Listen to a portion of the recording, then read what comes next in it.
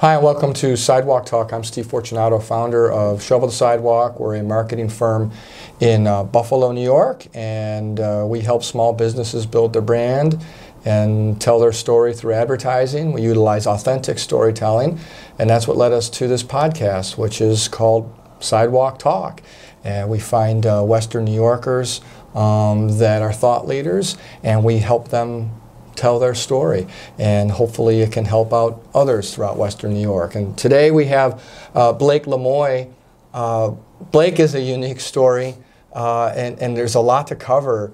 But how we met was actually through LinkedIn.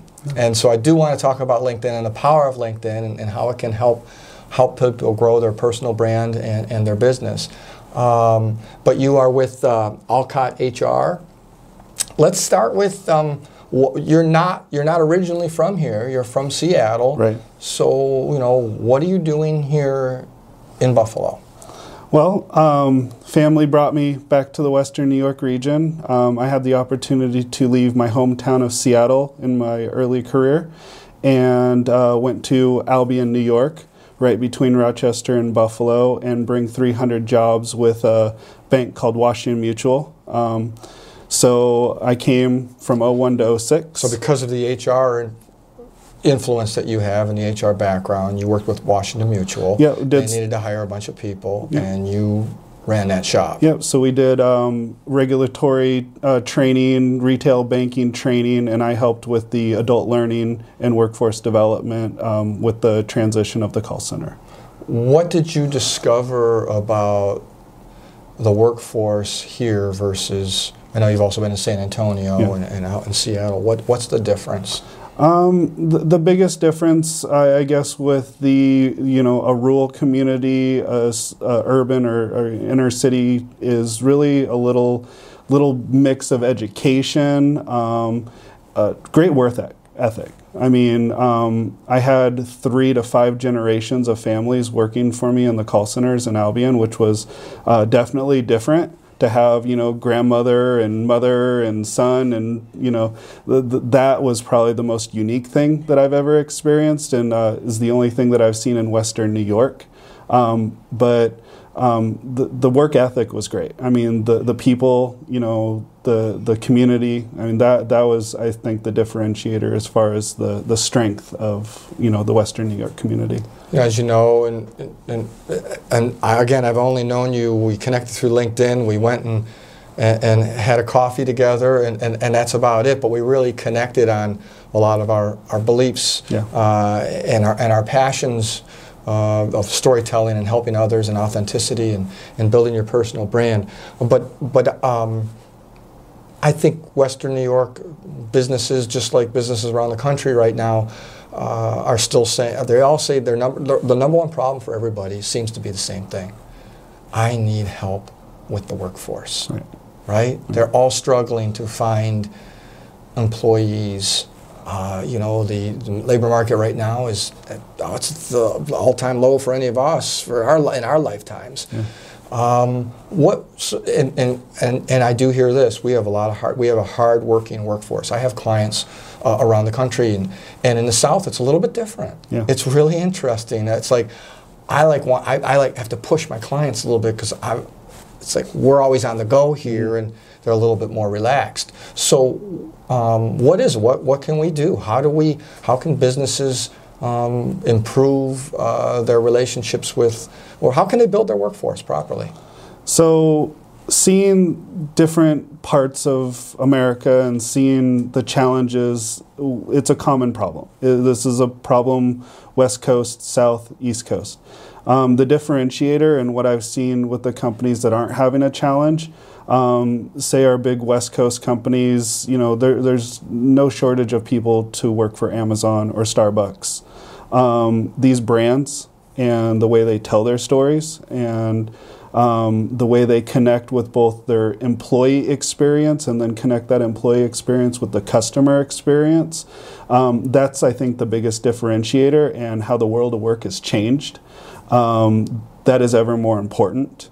And I think as companies have evolved, some of the companies haven't quite acknowledged the connection in brand, transparency, customer and employee experience, and why that matters, because I just sell a product and let's just sell more of this product.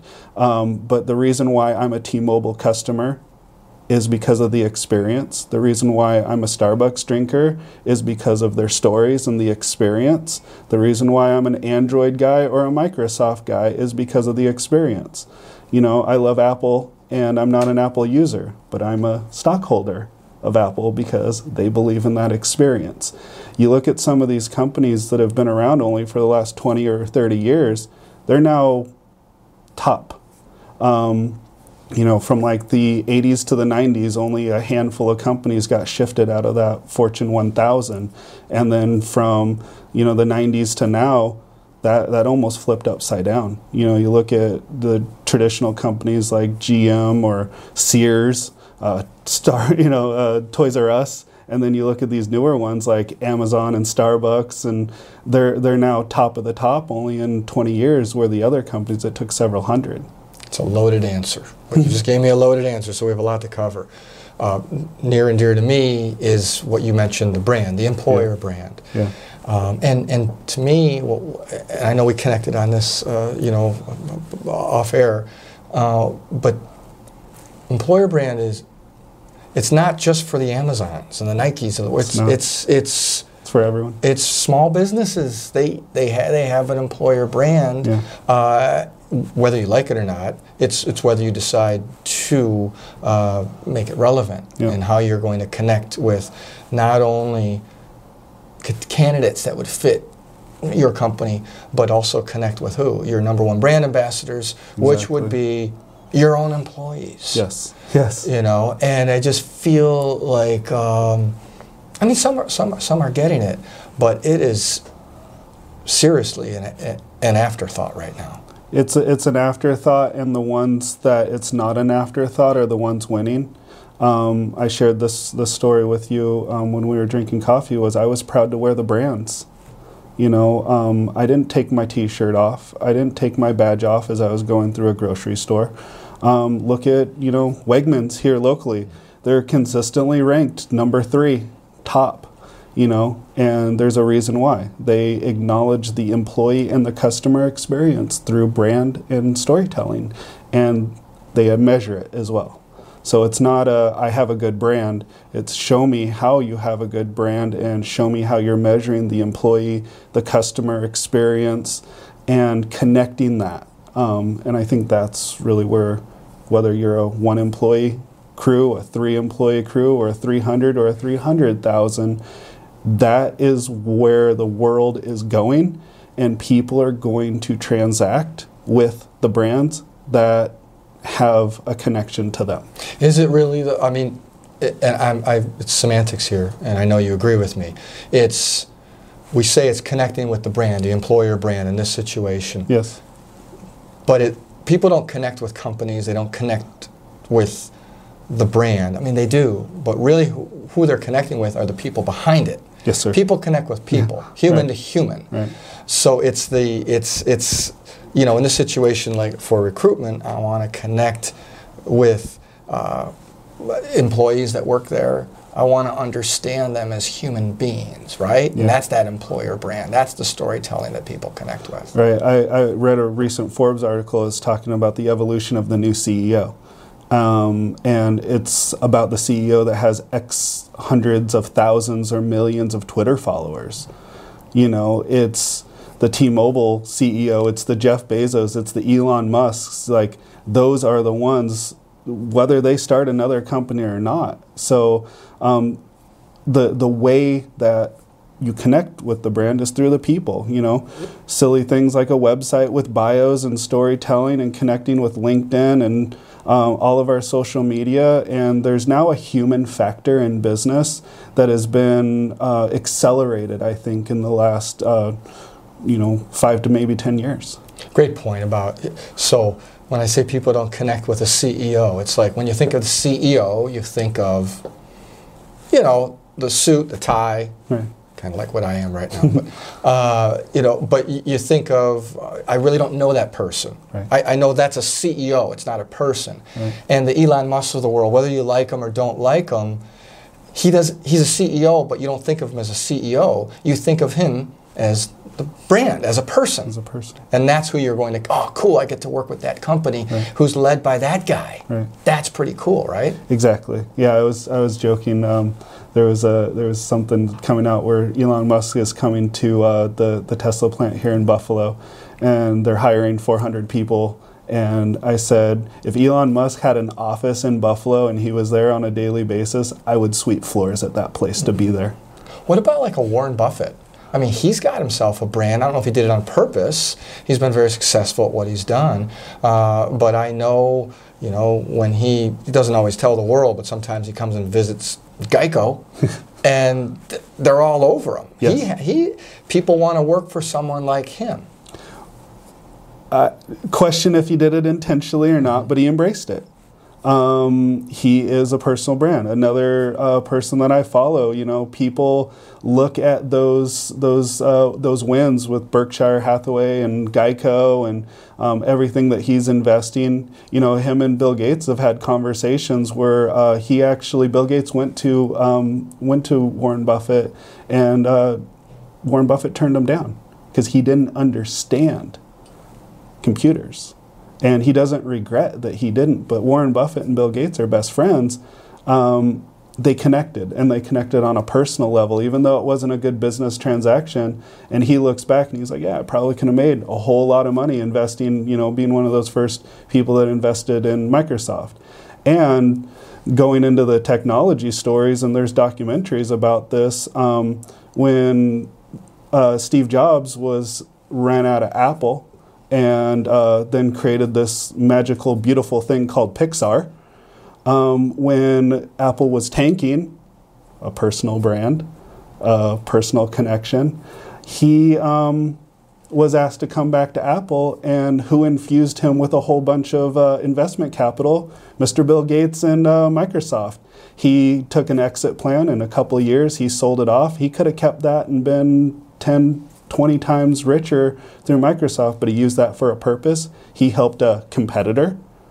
And that's the difference nowadays, is if you look at these root stories, Bill Gates and Steve Jobs, Microsoft and Apple, you would think that those would be going head to head, and sometimes they did, but they were still taking care of each other because they had a personal brand together, and they had a mission to lift up the way we do business now.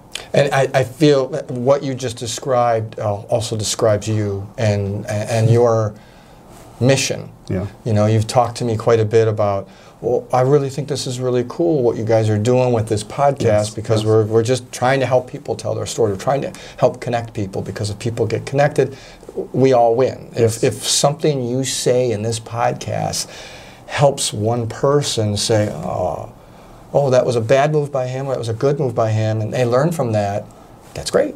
That's only going to help our community, right? Yeah. So, but that's what you're all about, and you think that's the direction all business will go, whether all successful business will go. What are you doing? I mean, what are you doing in Buffalo to try to get, or Western New York, to try to get companies to work together? I see it a lot in marketing. I see a lot of us all working together on special projects, or saying, hey, you're really good at this particular part of the business. Why don't you work with this particular client? Right. Or refer people all the time. We can do these things, but these guys are better at that, right? Yeah, I think that's exactly it, is don't be an expert at everything. When I started my consulting firm, it was a need. And it was out of my computer expertise, and I was helping build websites, and it really evolved into helping people with my Fortune 500 experience on building brands and connecting brands, and it evolved. I don't build the websites. I have people that build the websites, and here's the person, here's his name. I don't hide behind a contract and try to, and I think when I came to Buffalo, I've been here since May, Techstars has been here. I've been trying to just connect with some great people, and I think that's been the most rewarding part is meeting people like yourself, meeting all these other community leaders and people that aren't, they're not okay with the status quo. We've grown, we've made some changes. The pace of change needs to accelerate, and we need more people that have experience from the outside that are coming in, and I think that's a big differentiator. And the thing that I want to bring to this region is there's a lot of people doing a lot of great things individually, and we need to break down those silos. And even if our groups are doing two of the same things in two of the same areas, we need to work together, because there's areas that I grew up in that are half the footprint of Erie County. And one thing that everyone can agree on here is the Niagara Falls, the Buffalo, the Rochesters. There's more 501(c)(3)s here per capita than almost any other state. Like, we have a lot of people doing a lot of things individually that need to come together, and that's why I love digital. That's why I love technology. That's what the power of this is to connect it all. Let's talk about your company. So it's still alive because you had a booming consulting company when you were in San Antonio, and you know, you had to move out here. We're glad you're here, and I'm glad you're making a go of it. And you want to immediately, you're figuring out ways to connect people in our community, which is going to be better for everybody.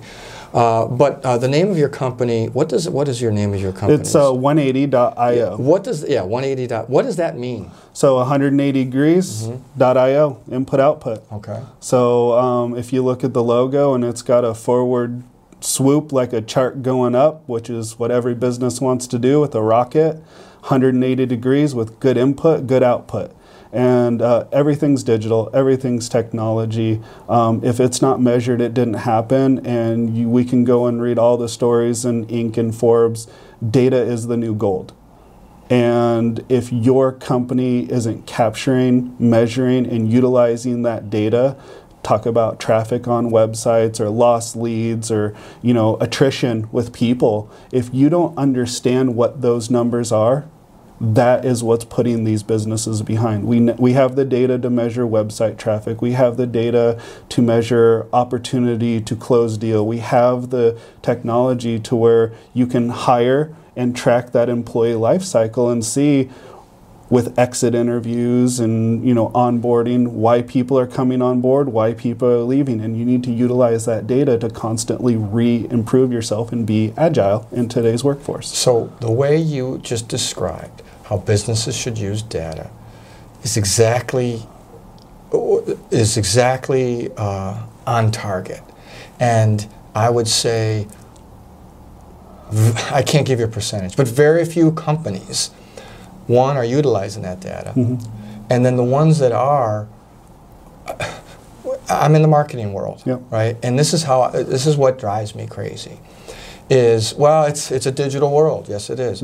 So our marketing has to go into digital because it shows us the return on investment, right? And digital isn't the answer. You know, the brand is, there's going to be a digital world in 10 years that we don't comprehend yet. We'll comprehend it then, I hope, right? 20 years, 30 years. Might be hologram. Yeah. You never know. But it's still going to come down to the brand and having a story to tell. You leverage your digital assets. You leverage digital to help tell the story, and then you analyze the data from there. But when it comes to advertising ROI, I often hear, oh, well, that was great. We did a Facebook campaign and whatever. We got a lot of conversions. The conversion rate was fantastic. Was it because of the Facebook campaign? Or was it because, I don't know, you've been building the brand for the last 5 years, you've built your story, you've had multiple touch points, and then we utilized a Facebook advertising campaign to help build that story, and that was the last touch point. I don't know. Was it because a neighbor told somebody about this product or service, and then they happen to be on Facebook and say, I don't know, I have a connection with that particular company and I'm going to respond. I don't know. I mean, what bothers me is that a lot take what you just said, which is so on target, and say, see, this is how we're going to measure results now, is how many conversions we have, and that's not it. That's not the standalone data. No. You have to recognize there's a bigger picture. It's kind of like in the medical industry when you triage someone and you look at their pulse and you look, those are indicators. We now have the ability through digital to create channels such as podcasts and videos and YouTube and Twitter and Facebook, and we now have the control to where 10 years ago and 20 years ago, we were limited. We had, radio, print, TV, and even before that, we had only a handful of TV channels. Then we went into cable. So we now have the ability to get it out there.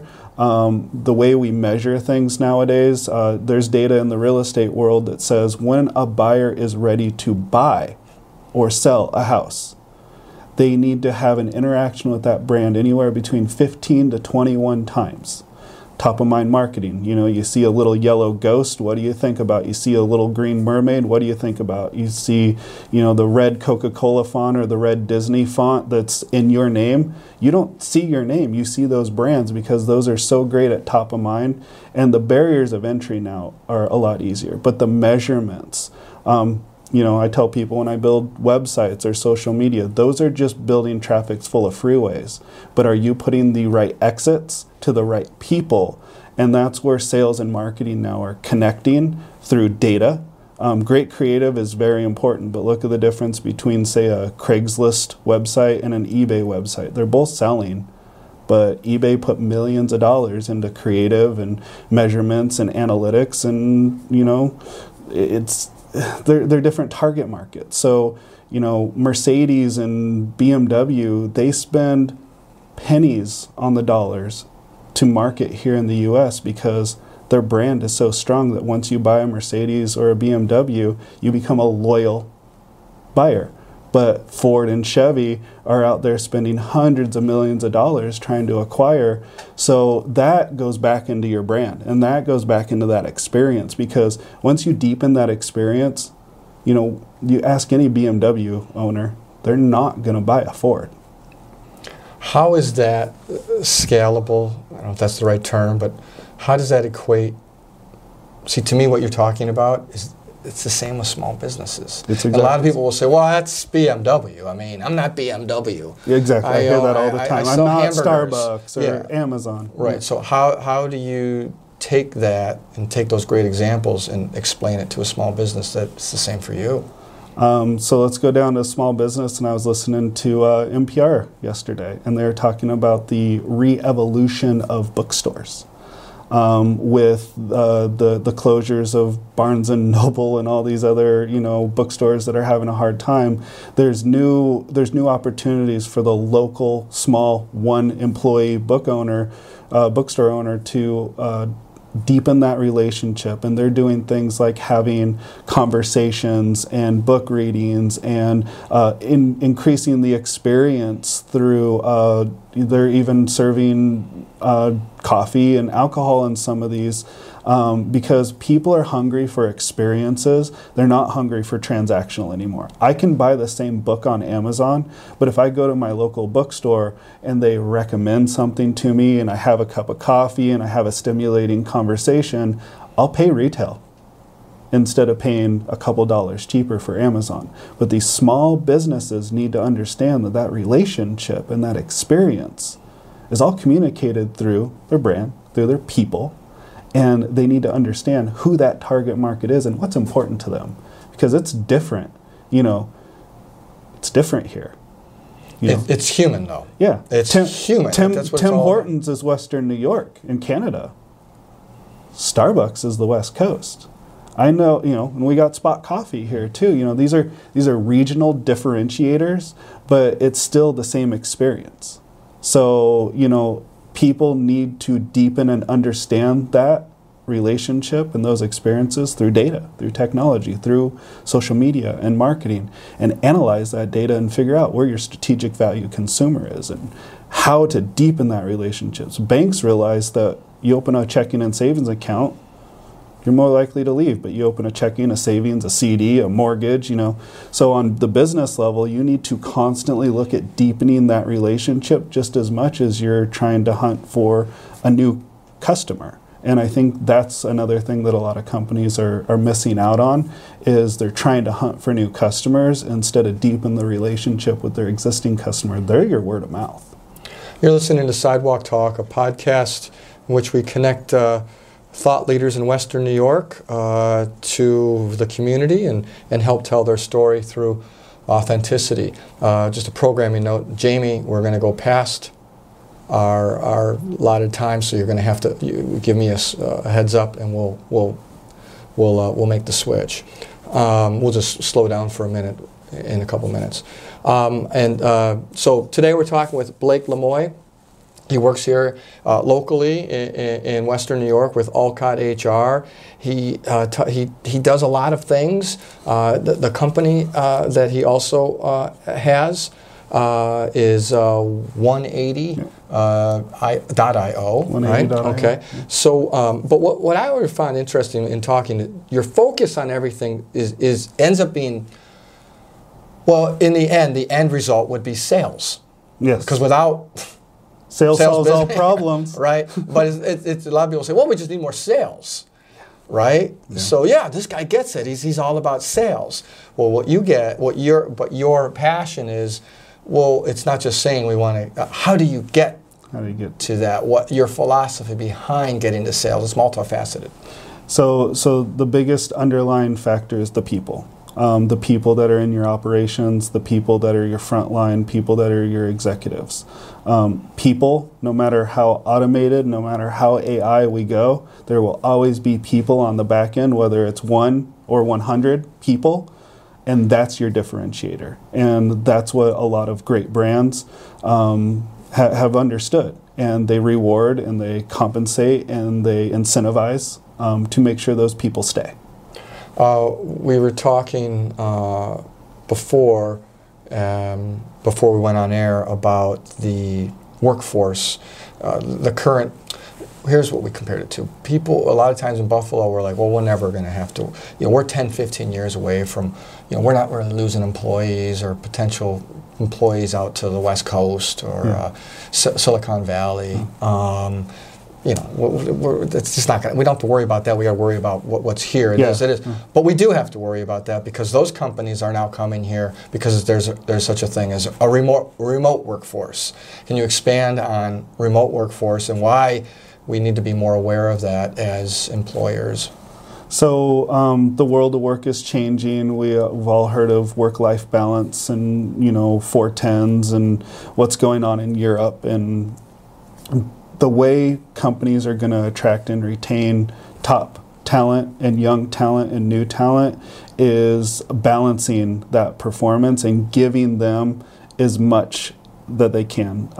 We have technology with VPNs. We have the ability to log in. Companies like Amazon and Microsoft and Apple, it doesn't matter what city you live in. If you're qualified and if you can do the job, they will pay you the West Coast salary in Buffalo.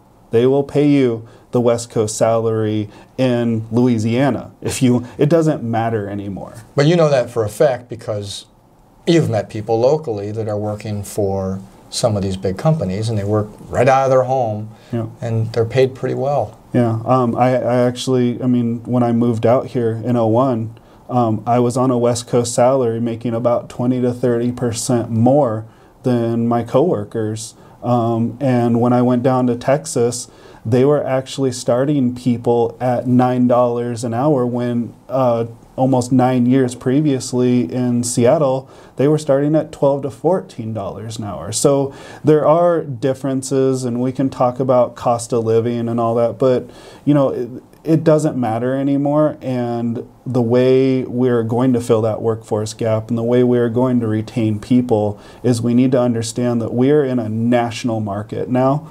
And a lot of these companies, it doesn't matter what city you work in. If you have the skills, you can work in Buffalo and work in New York City, Boston, Seattle, San Francisco, and that gate is about to be unleashed. and some of these big companies, because they are having such a hard time with talent acquisition. They have now done so much research on how to manage their workforce remotely that it's going to be almost 100%. I want to talk about LinkedIn. Yeah. It's a real powerful tool. And talk about it's a digital world, right? Doesn't take away the human-to-human interaction. Right. It's like when people talk about, well, I'm a B2B business. It's still human-to-human, right? Whether B2C or B2B. You have leveraged it. I know you have more than 20,000 followers. Yeah. I don't know. What advice do you have for anybody out there? Why should people be using LinkedIn as a tool? So the age of the resume, although it's very important, has evolved, and your personal brand and communicating that personal brand through a website, a portfolio, or LinkedIn, which is a very easy thing, just like Facebook, to throw up a portfolio, put out your articles, share your articles, comment on the people that you like. We have a way now of connecting. In fact, when I was with ADP in San Antonio, the way I got the job was through all of my thought leadership on LinkedIn. A recruiter from California reached out and said, "Hey, it looks like you qualify for this job. Would you like to apply?" Had you guys connected, and so he was seeing your posts on his news feed? So recruiters have another feature in LinkedIn, so they're specifically looking out for. So they were seeking people in the area with certain skill sets or what have you, but we weren't connected.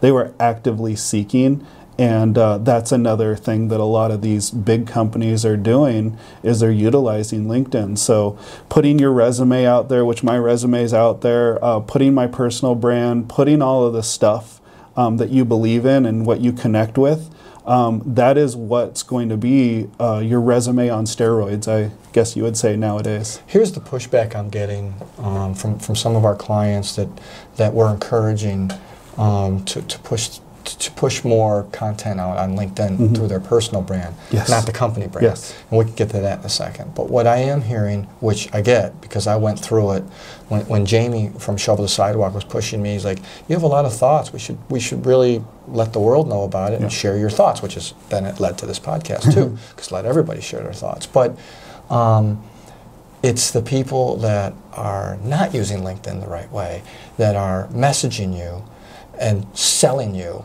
Yeah. It's the modern day version of cold calls. It is. It's, "Hey, I've got this," and they're making a mistake, number one, and you can figure that out in a second. I would assume they don't get much business out of that, but it's actually keeping people from wanting to get more involved and connect with people on LinkedIn. So what do you? It's like when people, "I don't want to get on Facebook because I don't want to hear my high school. I didn't like them in high school, but I don't like them now." You know, but it's almost the same kind of thought process. It is. It's like the product curve. I mean, how many people held on to their flip phones, and we won't mention that flip phones are back. But it's that evolution of the product cycle. Is you couldn't refuse to have a phone. You back in the day, it was Yellow Pages. You'd had to advertise in Yellow Pages, and then in the late '90s, it was you got to have a static website. You just got to have a website. Well, now the way to get your message out there is through engaging content, and LinkedIn is one of the most highly trafficked websites. So I get it. It can be disruptive. We're in a very disruptive world.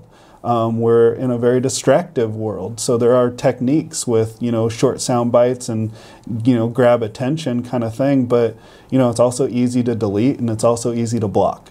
I actually got someone, and I get these almost on a weekly basis, sometimes 2 or 3, that some U.S. person that doesn't sound like or speak like they're from the U.S. is selling me website development for $20 to $25 an hour. And it's almost the same script and the same websites, and I delete them now. You can't stop people from knocking on your door if there's a no soliciting sign. You can't stop people from calling you on the phone, even if you're on the do not call list. You can't stop people from messaging you on LinkedIn or what have you. But that's where everyone is. We can connect with the world. So you just got to feed through the distractions, I think. And utilize it for good. I got 20,000 plus followers, and I get several hundred to several thousand views. And the way I've succeeded is bringing my personal brand and, my family, my business, and all of that stuff, and connecting that through digital and storytelling. So it's your advice for, I literally had a client just email me yesterday and say, what is the etiquette? Should I delete them? Do I respond to them? Because some of them, maybe they have good intentions and they really believe they have a product to sell that could help you, but it's just they're going about it the wrong way. They're not connecting. It's like, hey, I've got a product. There's no connection. He doesn't want to deal with it. And my answer was, you know what? It's a little bit labor intensive, but I feel like over time you get less and less of those, or I don't know why. Or those people kind of go away. It seems like when you make that connection, you know that there's a problem when they connect with you and they start messaging you right away. Yeah. But what is it? I didn't feel like I gave them a good answer. I don't block those people. I mean, I know there's certain people that you want to block, just ignore it, or, if someone calls on me and they're trying to do their job, I try not to ignore them. Right. I try to do the right thing. But when you're getting 100 of them, what do you do? I mean, what is the right? I don't know what the answer is. I'm sure the right answer is different for everyone. As an example, I actually messaged this gentleman that was, the same script. I do web development, $20 an hour, said he was from San Francisco.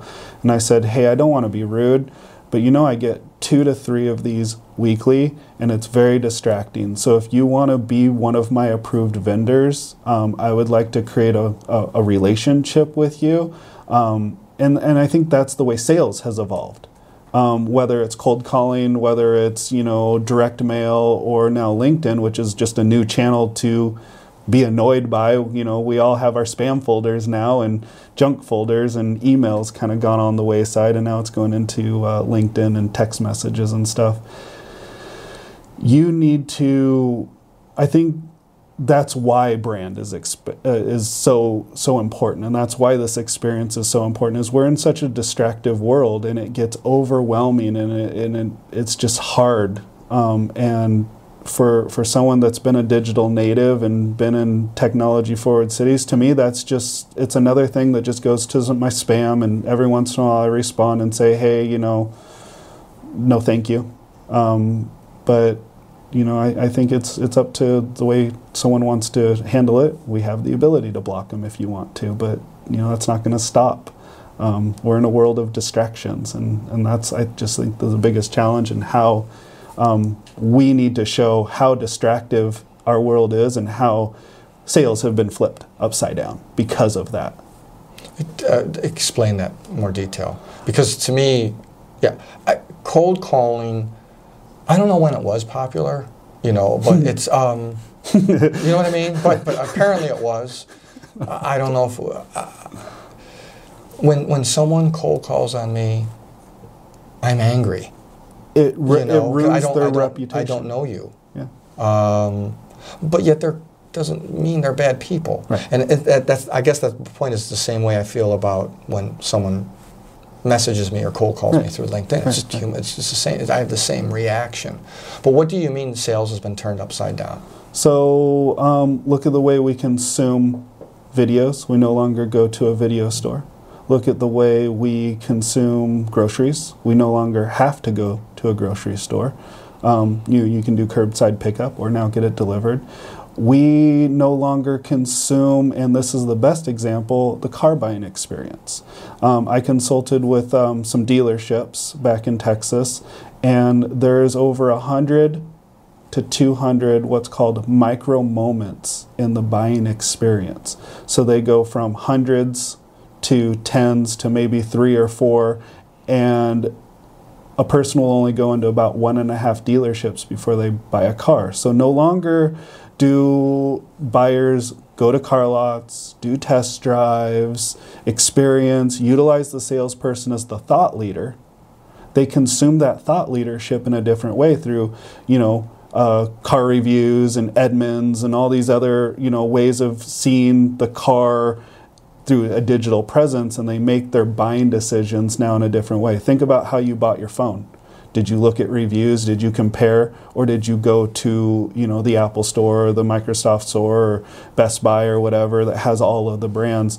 People consume things differently, how digitally native they are or aren't. So there are still a lot of people that are still experiencing it in the old-fashioned, tangible way. But the majority of people in the workforce are now millennials. They are digitally natives. They go through reviews and reputation and 5-star reviews and all of that. So the way people buy is all through those experiences and how well you're demoing your product online and doing your product demos, subscribe here and, download this demo or come watch this product review. I mean, there's people making money unboxing toys. There's kids making money as a full-time career unboxing toys because that toy company and that brand is sponsoring those because that's the new way that people are experiencing brands. And people... I don't know if it's a millennial thing or not, but I think we're just done being advertised to. Yes. We want again, back to what we talked about before, we want the connection. We want to like the vision. Yeah. Right? Before we go ahead and buy. We want to or like the brand or like the people behind it and understand it. Yeah. And I guess I want to get back to LinkedIn because it's a sales tool. It really is when it's used properly. Yeah. Right? Yeah. It is a way for people to understand your thinking and say, I like how that person thinks. If I'm ever in need of that particular service or if I know someone it is, I should connect those people too, right? It's that simple, isn't it? It is that simple. LinkedIn is one of the most powerful B2B and business tool connectors I think out there. There's Sales Navigator, there's Recruiting Navigators, there's things that you can pay for that enhance it, have CRMs and ways of following, and I would love to show tips and tricks and ways that I've been very successful on there, and we could probably do hours of conversations on just how to utilize that one tool. But LinkedIn is the most powerful way, in my opinion, to connect the business community. And it lessens that barrier of entry. Say in our conversation, I saw one of your podcasts. I connected with you, said I really love what you're doing, and we went out and had coffee. What if I cold called you? It would have been completely different. Maybe we would have had the same conversation because we connected on a personal brand. But that's the differentiator, is it's a less disruptive barrier of entry. People can respond at their own convenience to a digital communication. People, I don't know about you, but I don't check my voicemails.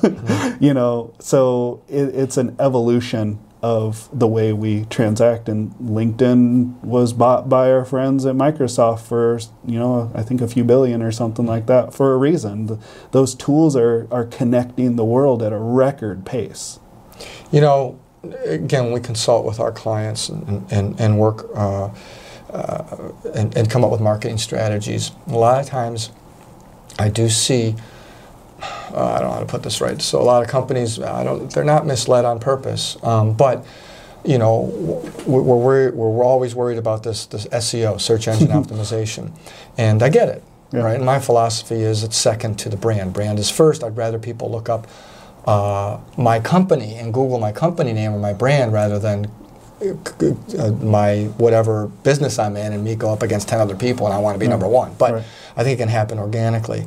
But I guess where I was going was I see a lot of these people say, well, what we got to do is we have this strategy, we have these 5 channels, these 5 social media platforms, and we're going to have content on all of those, and that will help our SEO, which is true, very true. Very true. But we're talking about small businesses. I mean, Coca-Cola has an entire team just for Facebook, per right? channel. So yeah, that's what I mean. And so on paper, it's brilliant. Of course, that's what you should do. But it's not realistic for small businesses to have content that people want to engage with on 5 different channels. Pick one. Exactly. And the other thing that's happening is that I'll see a lot of the B2Bs and they'll have this LinkedIn strategy from their company page.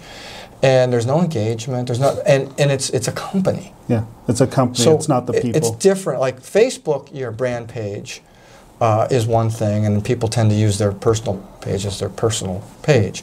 But LinkedIn, the personal page is more important than the company page. By far. You look at my 180 page, and it's only got like maybe 20 followers. You look at Alcott's page, and they have several thousand followers, but the engagement is through personal. I mean, you mentioned Facebook business is different than LinkedIn business, and I think that's the differentiator. Is being in media, you understand demographics, and you know the difference between advertising on this channel, this time because of demographics. And I think that's the biggest differentiator in small businesses, and that goes back into the data. Is who is your strategic value consumer, and what data are you relying on that? Don't tell me that's how you feel it is, and don't tell me how you think. Utilize your social media and your web traffic and all of that demographic that you have that can pinpoint age, sex, income, all these trigger events, and then take that with your point of sale systems. And when people swipe cards, that shows you what zip codes they're in. Take your loyalty programs and capture that demographics and compare the two. Because the people on the outside of the window that are liking and sharing aren't necessarily the ones that are in there actually swiping cards and buying. So that's, I think, where the small businesses get really confused. And, I hate to say it, but marketing agencies and creative people, that's the new used car salesman. Mm-hmm. Like, they're a dime a dozen. They're pretty faces and great coders, and we have to stick to our areas of expertise. My area of expertise is bringing that digital into a sales process. And there's great salespeople and there's great marketing people that I work with. And these small businesses, they get distracted by the next shiny thing that's like, oh, my friend does social media, or oh, my friend does websites. SEO. Mm-hmm. And you no longer load your website with keywords anymore. I can make your website number one on Google by having good Facebook reviews and good Google reviews and good engagement on social media, and have horrible keywords, even though that's the fundamental and still the foundation today is keywords. Header tags and all that jumbo and jargon, and it's so distracting. No one cares about how an internal combustion engine works. They turn the key, they go down the road. And that's where websites, we can go in the nitty-gritty on header tags and H1 and H2, and the fact that to index a Google page you need X amount of characters, and who cares? It's about engagement, and it's about connecting with those people. You can have a horrible Wix or Weebly or Squarespace website and not knocking them because they serve their purpose and they're great. I've seen businesses be multi-million-dollar businesses on those cookie-cutter websites, as small businesses are doing exactly what you said. Oh, I talked to my expert and they need a WordPress website that's custom, and I need to be on 17 different channels, and it's distracting. And then that goes back to our previous conversation of we're just in a world of massive distractions, and the experts are the ones that are weeding that out. Doing what you're doing, and just a daily podcast or a daily video, and just bringing that word out there organically is going to work better than any SEO. In the end, your advice then, I'll let you say it, but I think we're on the same page because we really want to help that small business owner, right? Yeah. The advice would be just think about the end user, right? Think about who you're trying to connect with. Yeah. And because this is what Google wants you to do. This is what the platforms, the social media platforms want you to do. They want you to provide content that others actually want to consume. Yeah. And if you focus on that other stuff will take care of itself. Everything else will come. Yeah. Inbound marketing instead of outbound marketing. You want to be exhibiting that thought leadership. Depending on your business, whether you're B2C, it's going to be more transactional, it's going to be more distractive. It's just the way it is. B2B is going to be more long-term relationship nurturing, lead scoring, re-nurturing, retargeting. But bottom line is you need to understand who your strategic value consumer is, who your high dollar is. I mean, we can go to marketing classes all day long and talk about cash cows and loss leaders and all that stuff. We have to analyze that, and we have to understand what it is. There's a reason why McDonald's put out a dollar menu, and it has nothing to do with the fact that they lose money every single time they sell a burger for $1. They know that loss leader is going to bring in X amount of people that are going to buy a soda or pop or whatever we want to call it wherever we are, that brings a 200% margin. Or poison. Well, right? Yeah, that's a whole nother, you talk about the ethics and the connections. I mean, those brands that were once leading brands are dying, where if you look at them in Europe, they're all organic. And they haven't adjusted. They're trying to do some old school distractive loss leader, and look at Wendy's and Burger King. They're copying. They're mimicking a failed process where they need to like turn it upside, and they're trying to do the veggie burgers and all this stuff. I get it. They're being different, and that's what we need to do. Is we need to deepen that relationship and that experience and say, customer, why do you shop with me? Why do you come to my store? And you need to duplicate that. And we have measurements with social media and analytics and loyalty programs and point of sale systems, and all that data is there for a reason. I mean, look at Google. They don't sell anything, and they're the most valuable company because they know where we are, what we do, what websites. And that's how Facebook monetized before paid boosting. It's about that data, and that's the evolution, and it goes down to a small business, and it is very affordable because chances are you already have those tools.